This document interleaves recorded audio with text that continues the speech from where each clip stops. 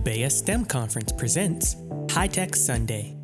On today's episode of High Tech Sunday, our hosts, Dr. Mark Vaughn and Lengo Dean, sit down with North Carolina A&T State University's Dean of the College of Engineering, Dr. Robin Koger.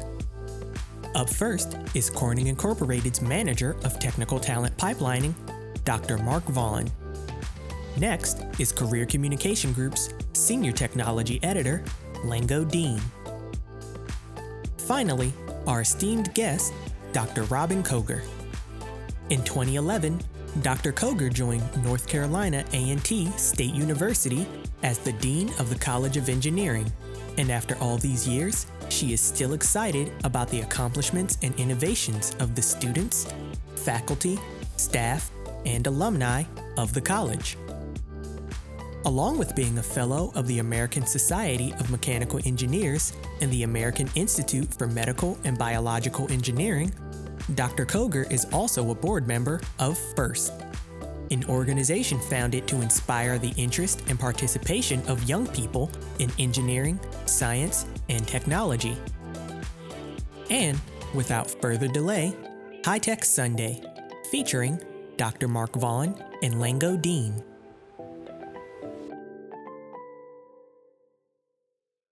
Well, thank you so much, Brandon, and welcome everyone to this edition of High Tech Sunday. I always say, I think, when we get started with a segment that it is absolutely an exciting time to be involved with high tech, and that certainly is no exception today. But it is rare that on High Tech Sunday, we have a topic that includes the word unicorn. So we're going to find out what that's all about today as we look and think about leading, especially when others view you as a unicorn. And I'm telling you, today's special guest is probably an expert on the topic. And so we're looking forward to getting to know a little bit more about Dean Dr. Robin Koger from North Carolina A&T. How are you, Dr. Koger? Good to see you and have you today. Great to see you also, Dr. Vaughn, and it's wonderful to be here. Awesome. It has been a pleasure of mine since the middle of last year to be involved with High Tech Sunday. And every now and then there's a guest whose name is familiar or someone with whom I've had an opportunity to collaborate. But this is a first because of the fact that you and I have had the opportunity to cross paths for quite some time now. I remember well in 2011 when the announcement was made about the appointment to the deanship, if you will, for the College of Engineering at North Carolina A&T. And we're going to certainly hear a lot about that. But it is going to give me an opportunity to learn some more about you and what it is that kind of drives your passion. So let's jump right in and kind of find out a little bit about that.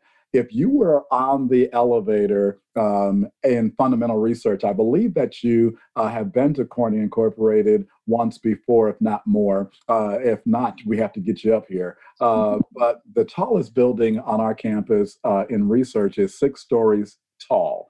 So if we got in on the ground floor and we're taking the elevator to the top and we wanted to know who is Robin Koger, how would you respond? Wow. So I have the choice of answering with the elevator pitch or actually just telling you the story. Well, tell us the story. You want the story? Oh, well, We're going to run out of elevator time, but okay. So I grew up in New York and in a family of 3 children where I was the only girl. The 3 of us are all close in age, which means that whatever my brothers were doing, I was doing also. And I'm the middle. So we were definitely always together. So I guess that translates to, was I a tomboy?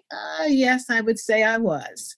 But I think even more than that, growing up conditioned me to be very comfortable hanging out with the guys. And isn't it funny that years and years later with the profession that I chose, it's male dominated, but for me, that's comfortable because that's the way I grew up. The other thing about growing up in New York is that you have so many cultures in that city. And so I had first-hand experience from all the time growing up of the richness of diversity and how it adds to any environment. So who is Robin Koger? So see, you said you wanted the long story. You asked for it. My education from kindergarten through 12th grade were through the New York City public schools. And I enjoyed learning. I've always been curious about multiple topics. And the result of that is that I was actually valedictorian 3 times: elementary school, junior high school, and in high school. And when it came time to figure out where and what I wanted to major in college, you can imagine if you like so many different subjects, it's not an easy decision. So, what am I going to be? If you asked me when I was a junior in high school, I probably would have said I'm going to be an attorney. But the time that I grew up in New York, there was such a richness of programs that allowed you to be exposed to different careers. And so, one of those many that I was exposed to included mock trial. I was one of the attorneys. And in doing that, I learned that as much as I liked preparing the case and presenting it and even cross-examining, what I did not like about what I saw from that view of mock trial in the legal profession was that there was a part of that, of the decisions, the results of the case, that was up to subjectivity. And I didn't like the subjectivity. And so ultimately, when I was a senior and I was deciding what I was going to do for what field, I ended up saying, I'll start with engineering, only because I knew just a little bit about it. But I thought, well, I'm good in math, I'm good in science. If I start with engineering and I don't like it, I assumed that it would be easier for me to transfer out of engineering into something else than it would be to start in something else and transfer into engineering.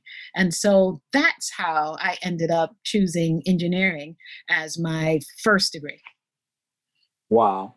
And so I always look for headlines as people are speaking, as our guests are speaking, and it sounds like engineering was the fallback. The legal profession had some subjectivity, and science, engineering. 2 plus 2 is going to be 4 today and tomorrow and next year and next year after that. And so that's really cool that you were thinking, okay, if I go into engineering and I don't necessarily like it, I have some choices. And that really is freeing when you think about it, because oftentimes today, and you certainly know this better than anyone, people show up thinking that I'm locked in. And I'll suck it up and I will make it work, even if it is definitely not aligned with where my real passion is. And so I guess that kind of brings me to another question. When did you find your passion? So you got into engineering, but to be someone whose career has brought her to the pinnacle, if you will, of one of the world's most highly regarded schools of engineering, certainly there had to be more than just, okay, it's a fallback. There had to be a passion that developed at some point. Yeah, it's funny. I've never thought of the way I chose to be an engineer as a fallback. But what I did know for sure is that the curriculum that I would have to complete in being an engineer was one that would it just would be difficult if I had started off as, I don't know, a journalist, in order to just make sure that I had the physics and the math that was necessary for the field. So not so much fallback as much as a different kind of choice. In my family, I didn't have any engineers. And so it wasn't so much that it was a fallback, it was the unknown. It Hmm. wasn't clear to me that it was a field that I was going to enjoy.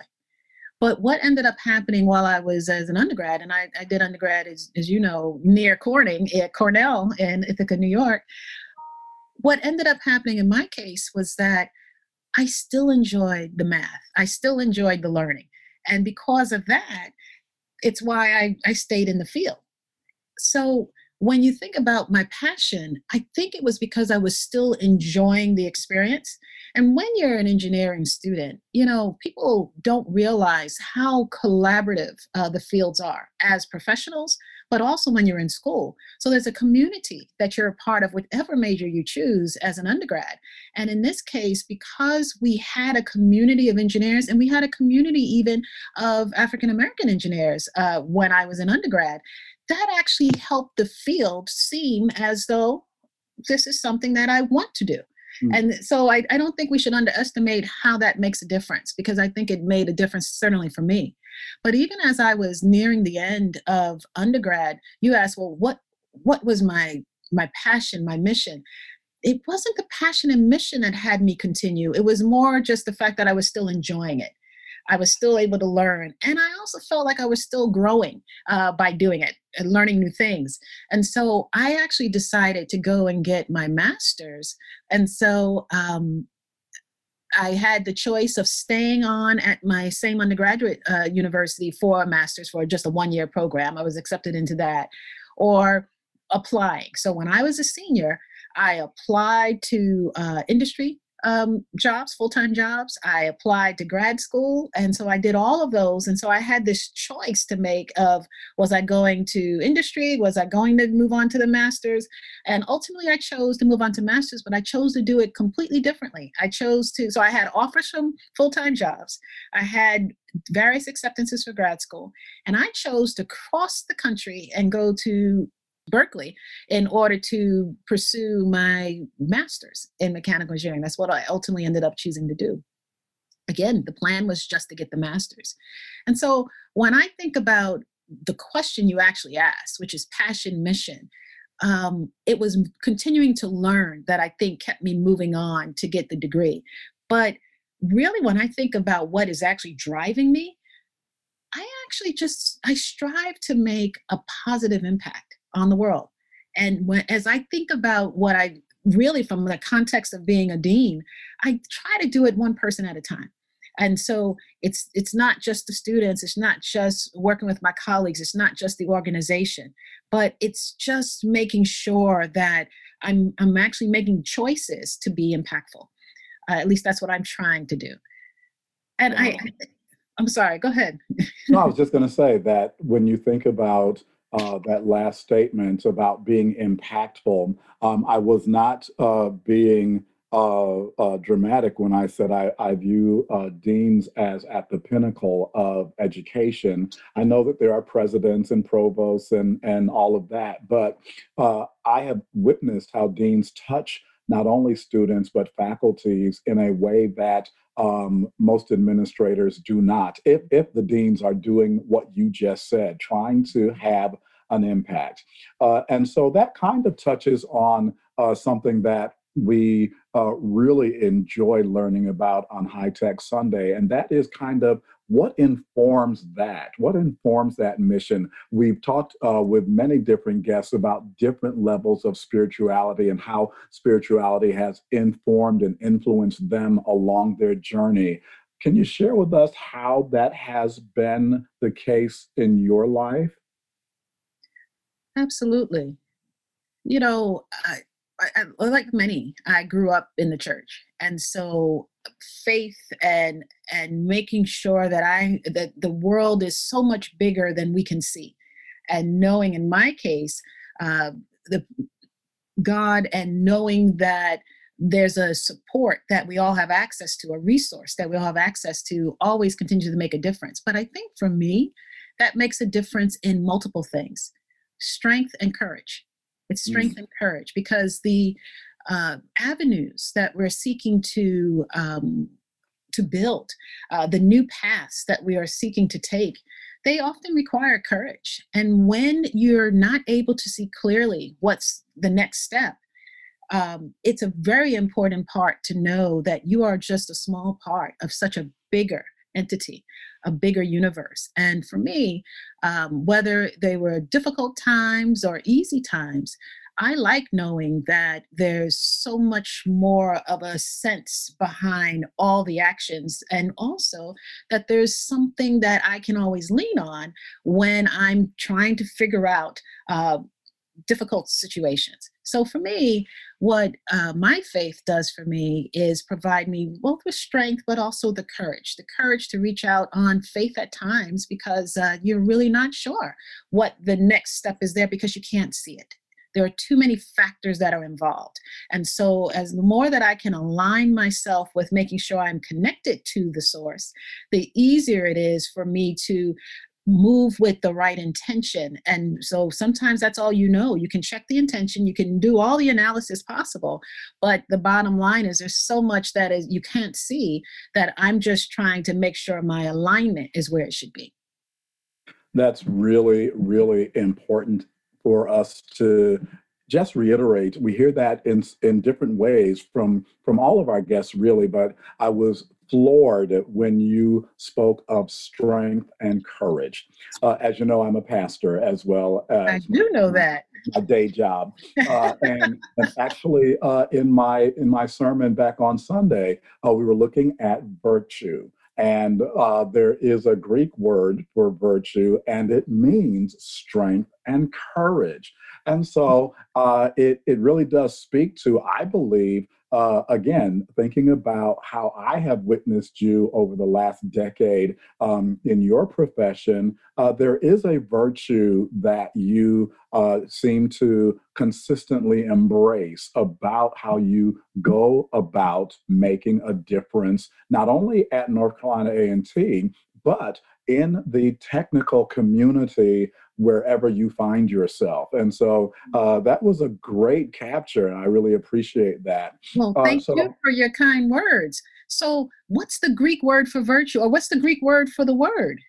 So you put me on the spot. I'll have to go to my notes when I hand off to Lango, and I'll pull it up for you. But I just really, I was like, wait a minute, she wasn't in the service on Sunday, was she? I No, mean, I was not. it was so specific. But yeah, I will absolutely grab that note because it completely fits what you said. And I Wow. think that it is the embodiment of what we're talking about. Because in order for you to lead, especially when others view you as different, others view you as out of place, others view you as, why are you at this table? View you as a unicorn. It does take strength and courage to be true to yourself, true to your passion, true to your mission, and continue to make a difference. So let's jump into that. Okay. Unicorns. When you think about others viewing you as a unicorn, let's just ask you, can you give us your definition of a unicorn in the first place? Yes. So the question that we often ask is, do unicorns really exist? I've Right. never seen a unicorn, right? And so is it a mythical character? And so I think that's the issue. You're conspicuous. And you're conspicuous, but you're also considered by many to be rare. Now, you ask, is it good? Is it bad? It's probably both, because for the individual, it means that you never have the complete comfort of just being. I talked about growing up and being one of the guys. Well, what happens if you're always in certain environments considered to be so unique that you're not your social circle at work, for instance, may not be the same as your project circle. And so if you feel that there's a division between that, it can be bad, because it means that you may not be able to bring your whole self to work.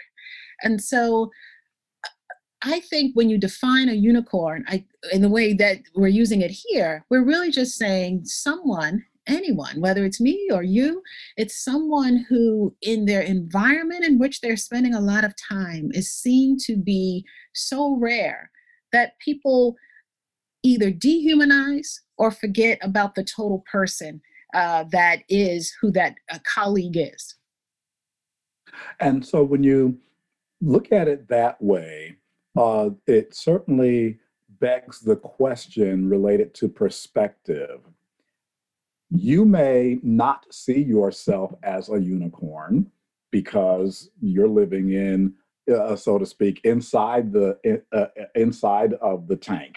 You can't read. You're in the bottle, so you can't read the label that's printed on the outside of the bottle, right? So what if others are looking at you like a unicorn, but you don't see yourself that way? How do you make sense of their perception versus your own? And is it your responsibility to get them to see you the way you see yourself? You know, I think we would all debate that. That's one of those debating kind of topics. So I you can don't put your feel. litigating skills to work. I don't. Yes, because you never lose it, even though you didn't go that direction. I I do not feel it's my responsibility to make everyone else comfortable with that. I do, however, feel that it's my responsibility, just as we were talking about impact before, I do feel it's my responsibility that because I am there, that yes, I need to be prepared. Yes, I need to, if I'm presenting or if I'm not presenting, make sure that I'm not fading into the woodwork as though I'm just part of the scenery. But it also means that that environment needs to make sure that they are benefiting from the contributions that I have by being there. And I think also that I owe it to myself to do that. So I think some things were learned over time. I think there's a nervousness that happens to anyone who's in those kind of environments where you may be concerned about speaking up, especially if your views may be different than the majority of whoever that majority is. I think in my case, though, we talked about the courage. For me, I think even when I was a junior faculty member, I spoke up. And I was speaking up because I wasn't one who thought that the time to talk was when after the meeting, when you're in the hallway. I thought that while it's going on, we have this opportunity to have a discussion. And depending on the comfort of that environment, depends on if when someone is like that, whether it's shut down or if it's actually encouraged. But I try to make it my responsibility as a leader now to hear different points of view, but I also have always done that even when I didn't have a title. I always tried to still make sure that if I thought there was something that needed to be said, I try to do it politely and by being conscious of what's going on in that environment, but I still tried to make sure that I was adding value to the conversation.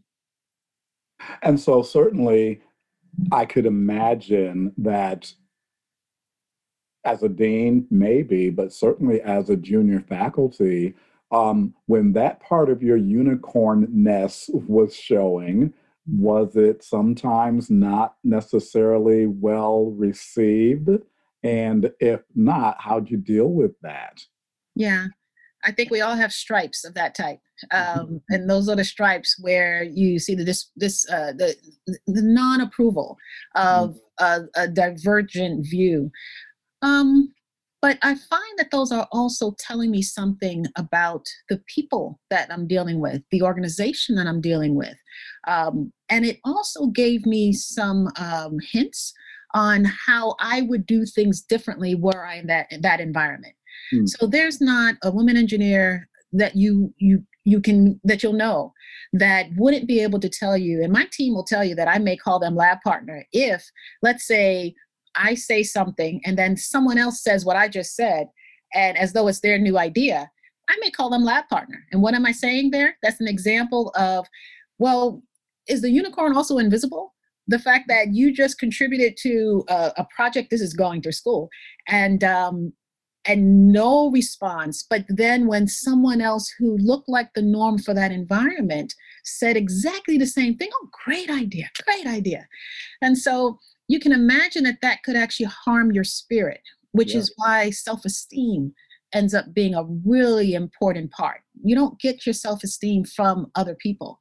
Self-esteem is something that comes internally. And I think that's the reason why, as I would advise anyone as you're developing, as you're growing up, expose yourself to opportunities to push yourself, because the more you get those successes and it allows you to keep doing it, so that when you stumble or when you have this kind of barrier where maybe you're shut down because you have an idea, does it define you, or is it just something that you view as a learning situation, or even sometimes if you assess yourself and there's not something for you to learn, it's something to learn about those that you're dealing with.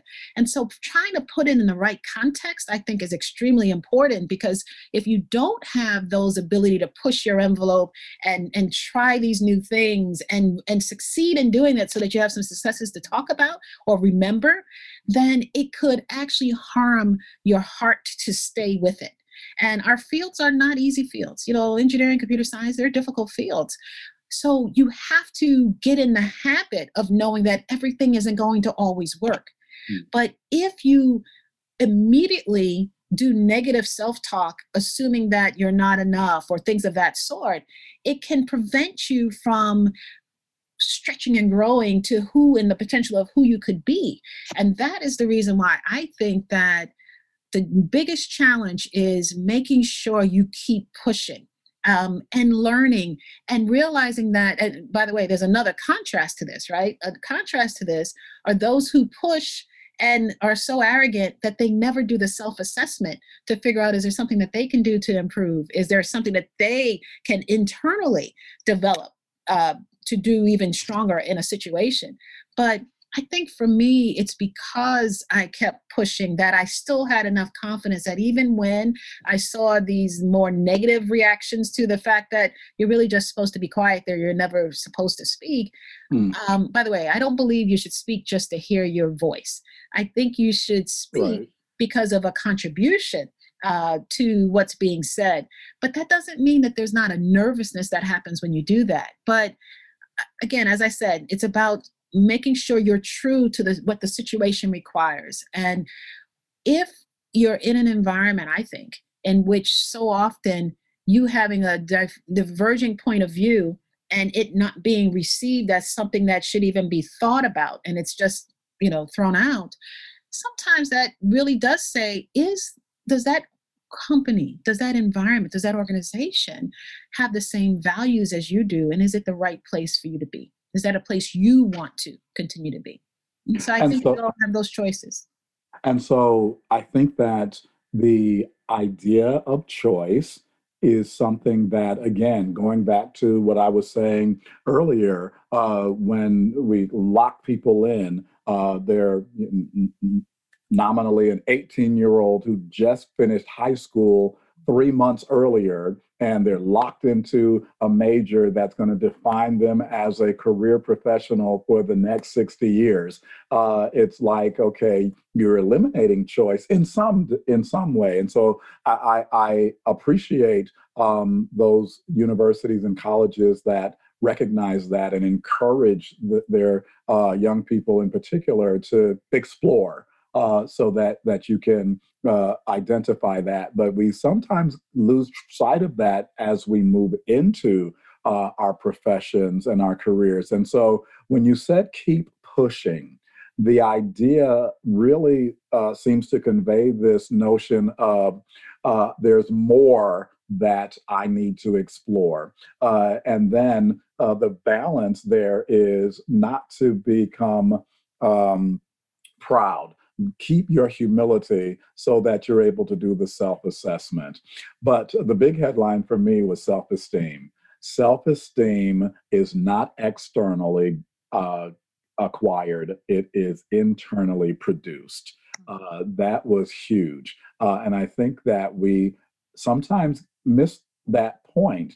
If everybody is clicking on my Facebook, liking, somehow that feeds my self esteem. But if nobody likes it, something's wrong with me. And I think that you clarified that for us in a really cool way. Before I hand off to Lango Dean, who is going to take us further, I have been trying to do a sketch of your unicorn. So it sounds like the Koger unicorn is one who speaks up, but to add value, is one who consistently pushes to make the understanding clear that I have room to grow, and one who is introspective enough to continually self assess, how am I showing up? What else would people see as your unicorn, or what do you see as those unicorn attributes. And if I misspoke and gave you a feature that you don't have, you can let us know that too. No, I'll take those. Thank you very much and very kindly. You know, in some environments, I'm a unicorn because I am a mechanical engineer with a PhD in mechanical engineering, and I'm African American and I'm a woman, right? So for some, it's as surface as that, right? In other cases, it's the fact that I believe that we all can learn from everyone and that you don't need to have a title in order for you to add value and add contribution to an environment. Um, I would also say that I see value in so many fields. And I think some people think that engineers are single dimensional and think that only engineering is the most important thing. Well, I think we love what we contribute to society as engineers, but we also know that what works is that we are working with multiple fields in order to produce and make improvements for society. And if you're going to make improvements for society, you have to work with society in all its dimensions. So I think all those things is that I also look for value in many fields and look for ways that we might be able to work together. Those things I think are valuable. Awesome. And when we look at the things that are valuable, I think that they all contribute to, again, this idea of all of us actually being unicorns when you think about it that way. I want to explore a little more, but I'm going to hand things over to my co host, Lango Dean, who's going to take us into another exciting part of the conversation. And I'll be back in a little bit. Hey, Lango, how are you? Dawn. How are you today? I'm great. I'm enjoying our time with Dean Koger. Wonderful. It's a great conversation, and I just want to play a little bit with the idea of unicorn in my segment before I throw it back to you. Go for it. You're listening to High Tech Sunday, featuring Dr. Mark Vaughn, Wango Dean, and our special guest, North Carolina A&T State University's Dean of the College of Engineering, Dr. Robin Koger. This week's episode is brought to you by the BEA STEM Conference. Now, a word from our sponsor.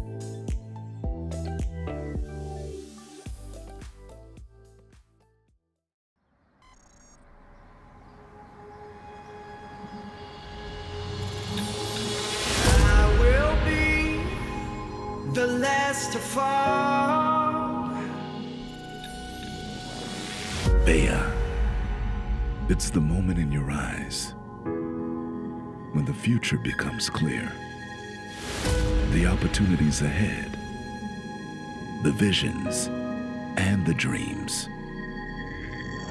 I will be the last to fall.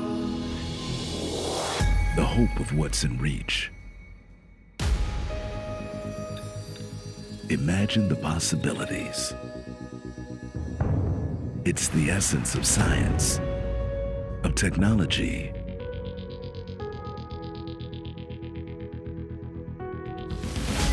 a world of careers unleashed. Everything you need to bring out the best in your career, you can get at BEA.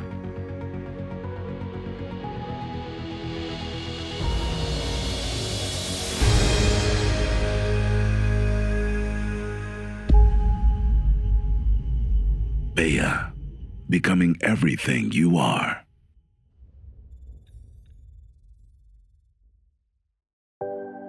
Again, this week's episode is brought to you by the BEA STEM Conference. Now, back to the show.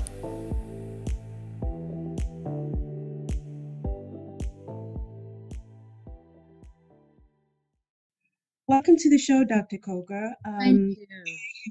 Just enjoy the conversation between you and Dr. Vaughn. A couple of things that I tagged were you were 3 times a valedictorian. I thought, wow. And you also talked about self-esteem, having self-esteem, which Dr. Vaughn tagged as well, and exposing yourself to opportunities. We're 15 days away from the Bay of STEM conference, so I'd like you to touch on that. But on the topic of being a unicorn, before we go on to the years you've spent as a dean, an engineering dean, and you are one of the unicorns in that area because I think there are only 57 female deans, engineering deans in the country, and there are what 340 something schools. Correct me if I'm wrong, engineering schools. But to me, you strike me as Lily, the unicorn in that children's book. You're optimistic, always see the best side of life. So, what do you tell the Rogers, the penguin who is always afraid of the future? That's Lily's friend.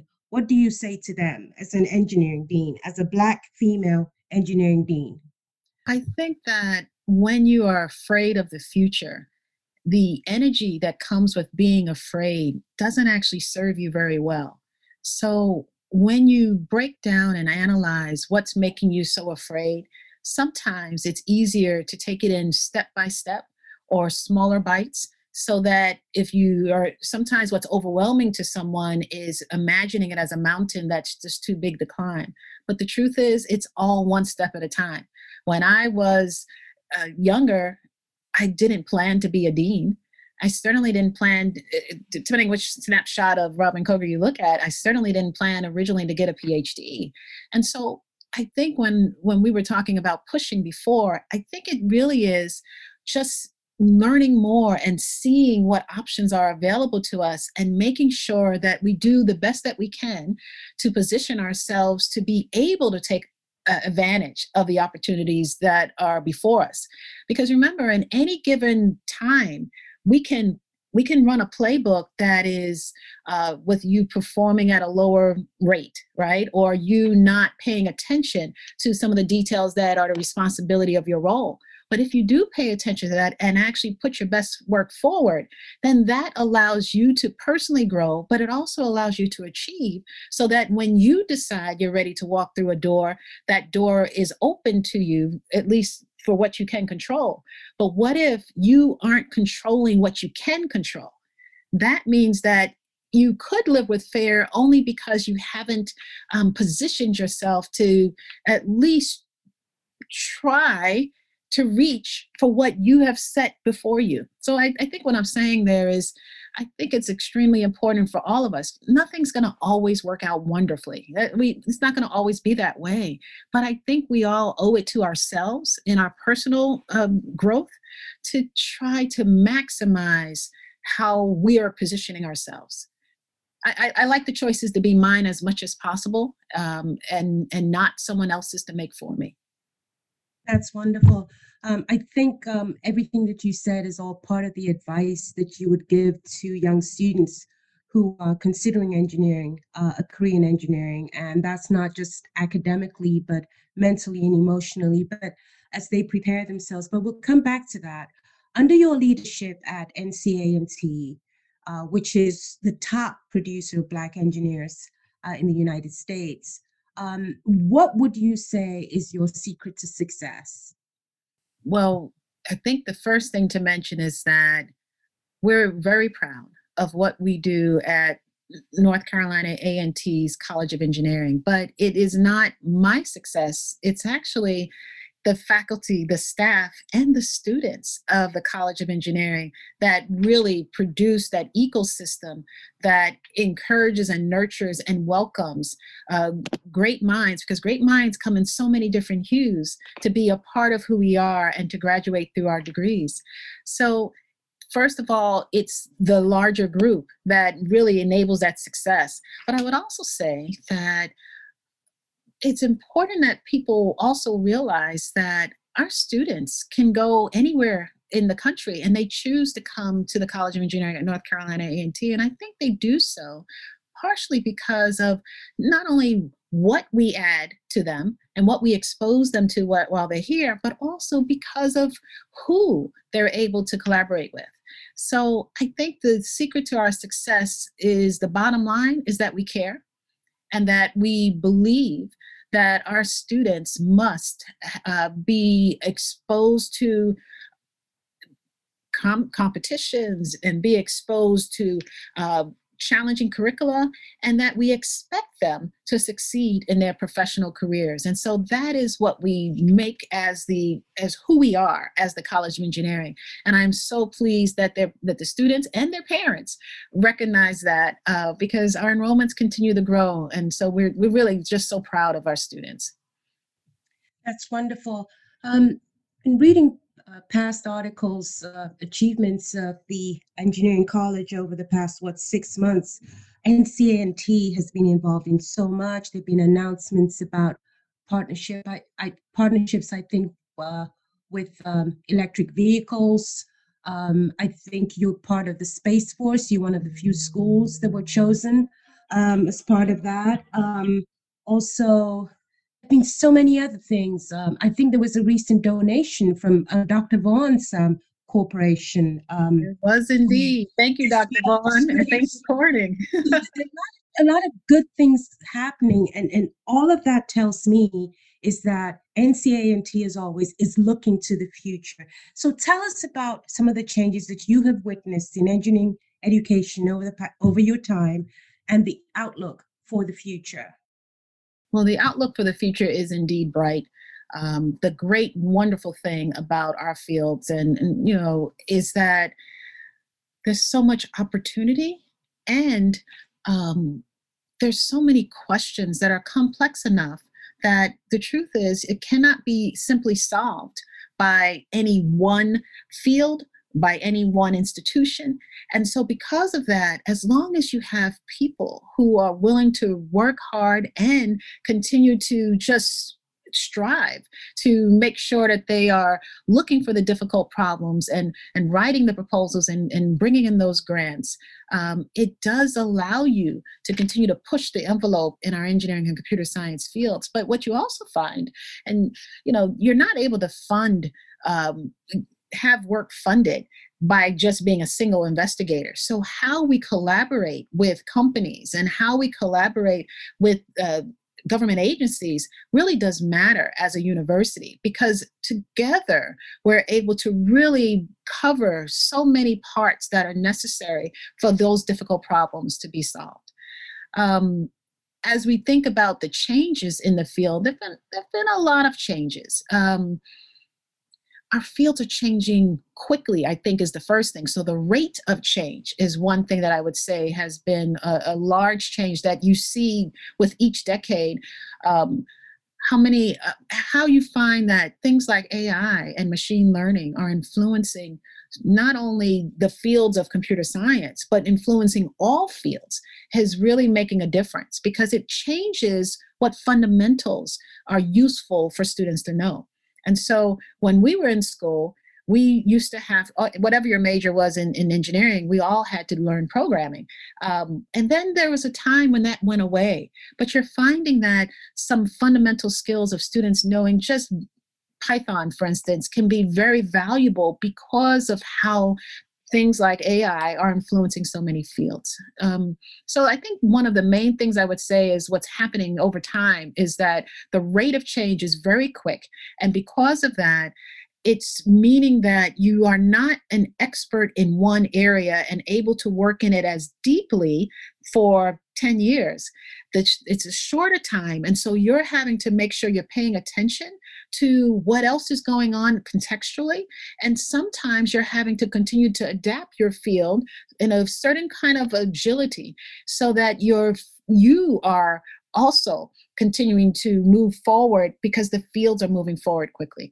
And so students have fundamentals that they have to learn, but students also have to make sure they're also aware of the context. And so at North Carolina A&T, for instance, systems engineering is a very important part that we are trying to make sure that our undergraduates and our grad students are exposed to, because we know it's going to be important for their future. That's wonderful. At the beginning of the conversation with Dr. Vaughn, you touched a little bit about sort of like not seeing people who looked a lot like you in the field. Just being a woman in engineering is is not something that's common. So I wanted to touch a little bit on that, but the question is because you still have a low percentage of African Americans or Black people, Hispanic people of color in the engineering field. And that ties into the question that my next question, which is about mentoring. What advice do you give to young people on the importance of finding a mentor? When do they need to find it? We talked about this last week with the Black Engineer of the Year, the 2021 Black Engineer of the Year. So I'd really like you to give us some insights and perspectives on mentoring. No, absolutely. I think everyone needs a mentor. And what I mean by that, not just a new student, not just a new professional, but I think everyone throughout your career, you have to make sure that you're building the board of directors of mentors, because sometimes people think one mentor will be able to be the source for all knowledge for the things that they have questions of. And the truth is, you actually know what you need, and you should think about how you're setting up a committee of mentors for the parts that you need. But as you seek to find your mentors that fit you, please make sure that you are mentorable. And what that means is that if you're asking someone to take their time to mentor you, please make sure that you're being responsive and prepared for those interactions, because that is so important, that you are taking time to ready yourself to have new information added to your context from someone who knows a little bit more. The other thing is that people imagine that mentors are people who are know it all. But the truth is, a mentor does not know it all. A mentor has certain points of view. So even as you find your mentors, please understand that that does not absolve you of the responsibility to take the information and combine it in a way that works best for you. Because the bottom line is that you as the individual are most responsible for your success. And so you cannot say that, oh, this didn't work, but you, my mentor, told me to do this. Instead, you have to weigh all information and content that you receive and figure out what is the best way to move forward. And then you close that loop with your mentor of helping them see how you've adapted and took part of their knowledge, because you want that kind of ownership of your own future. So I hope that helps. But I would also say, even as you're thinking about any part of your career, the beginning, because you're just about to begin as an engineering student, or where you're way and further down the line, I think we all also need a community.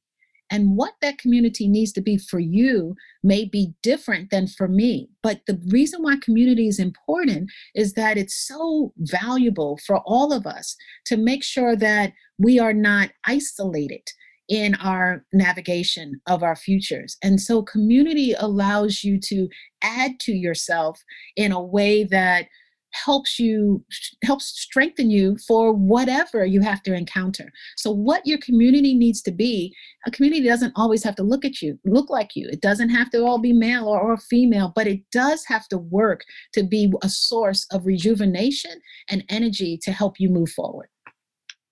That's wonderful. So a couple of things. You have to be mentorable. You have to. May not be a word, Lingo, but you know what I mean when I say that. You have to ready yourself for mentoring. You have to own it. You have to show responsibility, and you have to be responsive to your community, in the sense that people are not always going to look like you. So you have to be ready to kind of stretch yourself, right? Is that what you're saying, Dr. Cogar? So the community part that I was saying was really talking about the fact that as an individual who is seeking to become, I always say, who knows what I'm going to be when I grow up? I'm still deciding on that. And so the community that I was talking about in that particular context was the community that allows you to feel as though the space that you are is one that you can endure that race. And so it's the community of friends or colleagues that strengthens you so that you can do the things that you want to do. Sometimes the community is there at the same job. Sometimes it's your family. Sometimes it's the friends that you've had for many years. But your community must be those people who know you well enough to be able to be reflections when it's necessary so that you can continue to adapt and grow and assess how well you're doing, and are you centered in the way you need to be to succeed in the way you define success. Thank you, Dr. Koger. Before I hand it back to Dr. Vaughn, can you quickly tell us programs that you have at NCA&T that can help high school students prepare for their next step in education, particularly for those who are or tending towards engineering, computer science, that kind of thing? What advice do you have for them? Oh, absolutely. Absolutely. North Carolina A&T's College of Engineering runs the first LEGO League and first Tech Challenge for the state of North Carolina. And, these are tournaments in which teams work together in order to build robotics that have to go through a different course. So it gives you a sense of the teamwork that's necessary, but it also gives you a sense of how applying your knowledge can produce results together in a STEM field, which is robotics. We also have camps during the summer when we're not in the pandemic, of course. We have different camps that students can expose themselves to different kinds of fields. And then we also work with different high schools. For instance, our Center for Energy Research and Technology works with certain high schools to help expose them to energy and sustainability concepts. So those are some of the examples. And what I would say for wherever you are in the country, if those things are interesting to you at all, just make sure that you are not afraid to say, hey, let me try that program just to see if it's something that I'm interested in. So I hope that is helpful. Thank you, Dr. Koger. Thank you so very much. Well, at this point, I'm going to throw it back to Dr. Vaughn. It's been great talking to you today, Dr. Koger. I'm looking forward to seeing you at Bayer. Over to you, Dr. Vaughn. Looking forward to it, Lango. Thank you. Thanks a lot, Lango. And again, Dean, it's just been a pleasure having the opportunity to spend time with you. I'm learning a lot, and that's really cool because usually when our paths cross, we are agenda driven and we get a few moments to check in, but it's really great to get to see another side of people that you've come to know and admire. So it actually was just about a year ago that was the last time I saw you in person, and it was at Bayer. And then we left, and the whole realities of the pandemic came upon us within a month after Black Engineer. One of the things that is really cool about Black Engineer of the Year, about women of color in STEM, is that I think we see a parade of unicorns every year at these events. And so I want to ask you if you could tell us, who is it in the world today, a leader perhaps, that you really think is epitomizing this unicorn type of leadership? Who comes to mind for you? Wow, what a question. I think the example that I'm going to choose, there are two. I would love to meet Vernon Jordan, and I would love to meet Barack Obama. Two very different people, but Vernon Jordan, because talk about courage and talk about someone who continues to use his knowledge in order to be impactful. As you think about so many different presidents that he has influenced because of his knowledge, but also the fact that he is very thoughtful and analytical as he's working often behind the scenes to make improvements for our nation. And then Barack Obama, because what he has been able to do is make sure that he hasn't forgotten the importance of family, even as he led the country for 2 terms, as president of the United States. But even now, when he's not the president, he's continuing to make sure that he is seeking to make a difference and influence in ways that are positively affecting the country and the world. And so I think there's quite a bit to learn from both of them, because in the public eye that they have both been in, it's so important that they have held on to the core of who they are, even in the midst of all that they've achieved. So I guess I threw you for a loop on who I might say, but there we are. No, I saw heads nodding like, yeah, I can get with that. And I think that it's really interesting because sometimes we make, I think, the mistake of thinking that there aren't examples that we can look to as we are trying to aspire to our better selves. And so I appreciate that insight that you shared.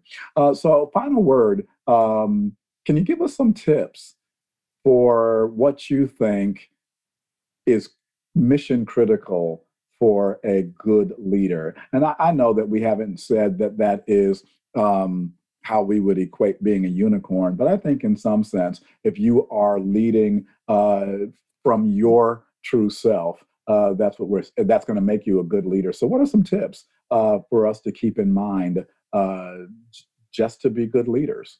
Oh, absolutely. I think the first and foremost is that good leaders care. And what that means is that you actually care about the consequence of the decisions that you make. And if you care about the consequences of the decisions you make, then ideally you're aligning your intentions in the correct way. It doesn't mean that you won't make mistakes, but it does mean that you are directing your focus in the right way because of the output that you and the result that you care about. The other thing about good leaders is that good leaders cannot think that leading only happens when you have the title. Leading has to happen because of who you are. And so it shows up when you are at any kind of environment that has a group of people because of how you're thinking and how you're adding to what is going on at that particular meeting, conference, conversation. So leading, if you get caught up in always having a title and therefore because that person has a title, they are the leader, I think you've already gone off the wrong road. You can lead from wherever you are in the room as long as you are making sure that the reason why you're choosing to add your leadership to that situation is to improve the result. Thank you. And so I believe that what you just did was, like we say on High Tech Sunday, you took us to church a little bit because of the fact that we get so hung up on titles, and I think that, and you and I again both know, I believe how to manage if you are in a room full of PhDs and everyone is addressed as Dr. So and so except you, then I think that that's a different situation. And I believe that that's when Unicorn Coger would speak up and say, hold on, wait a minute. But I believe that in the correct sense, you are saying that it again is about what's on the inside. And if what's on the inside is really true to your passion and mission, then it won't matter what they call you. They will know that you've shown up and are able to make a contribution. And so you'll be sought out because of that and not because of the title. Absolutely. And there is a plaque on the wall in my office that speaks to characteristics of leaders. It's something that was captured by one of the perhaps greatest CEOs in Corning's history.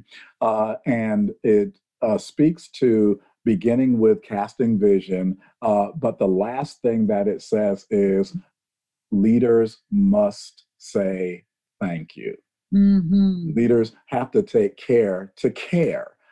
And so it was really cool to hear you mention that, because if your team, if your department, if your university, if your community doesn't know that you care, then it really is going to cause people not to trust your unique unicornness. They won't see all that you bring to the table because they don't see that you see them. Right. And there's an authenticity that comes with caring that automatically is visible. And when it's absent, you see it very clearly also. Just like the unicorn without the horn, you notice. Well, Dean Robin Koger, it's been a pleasure having these few minutes to speak with you.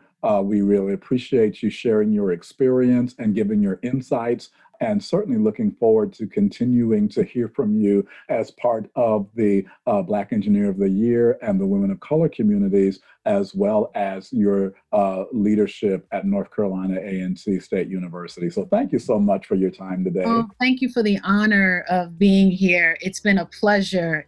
And really an honor to be part of this. So thank you.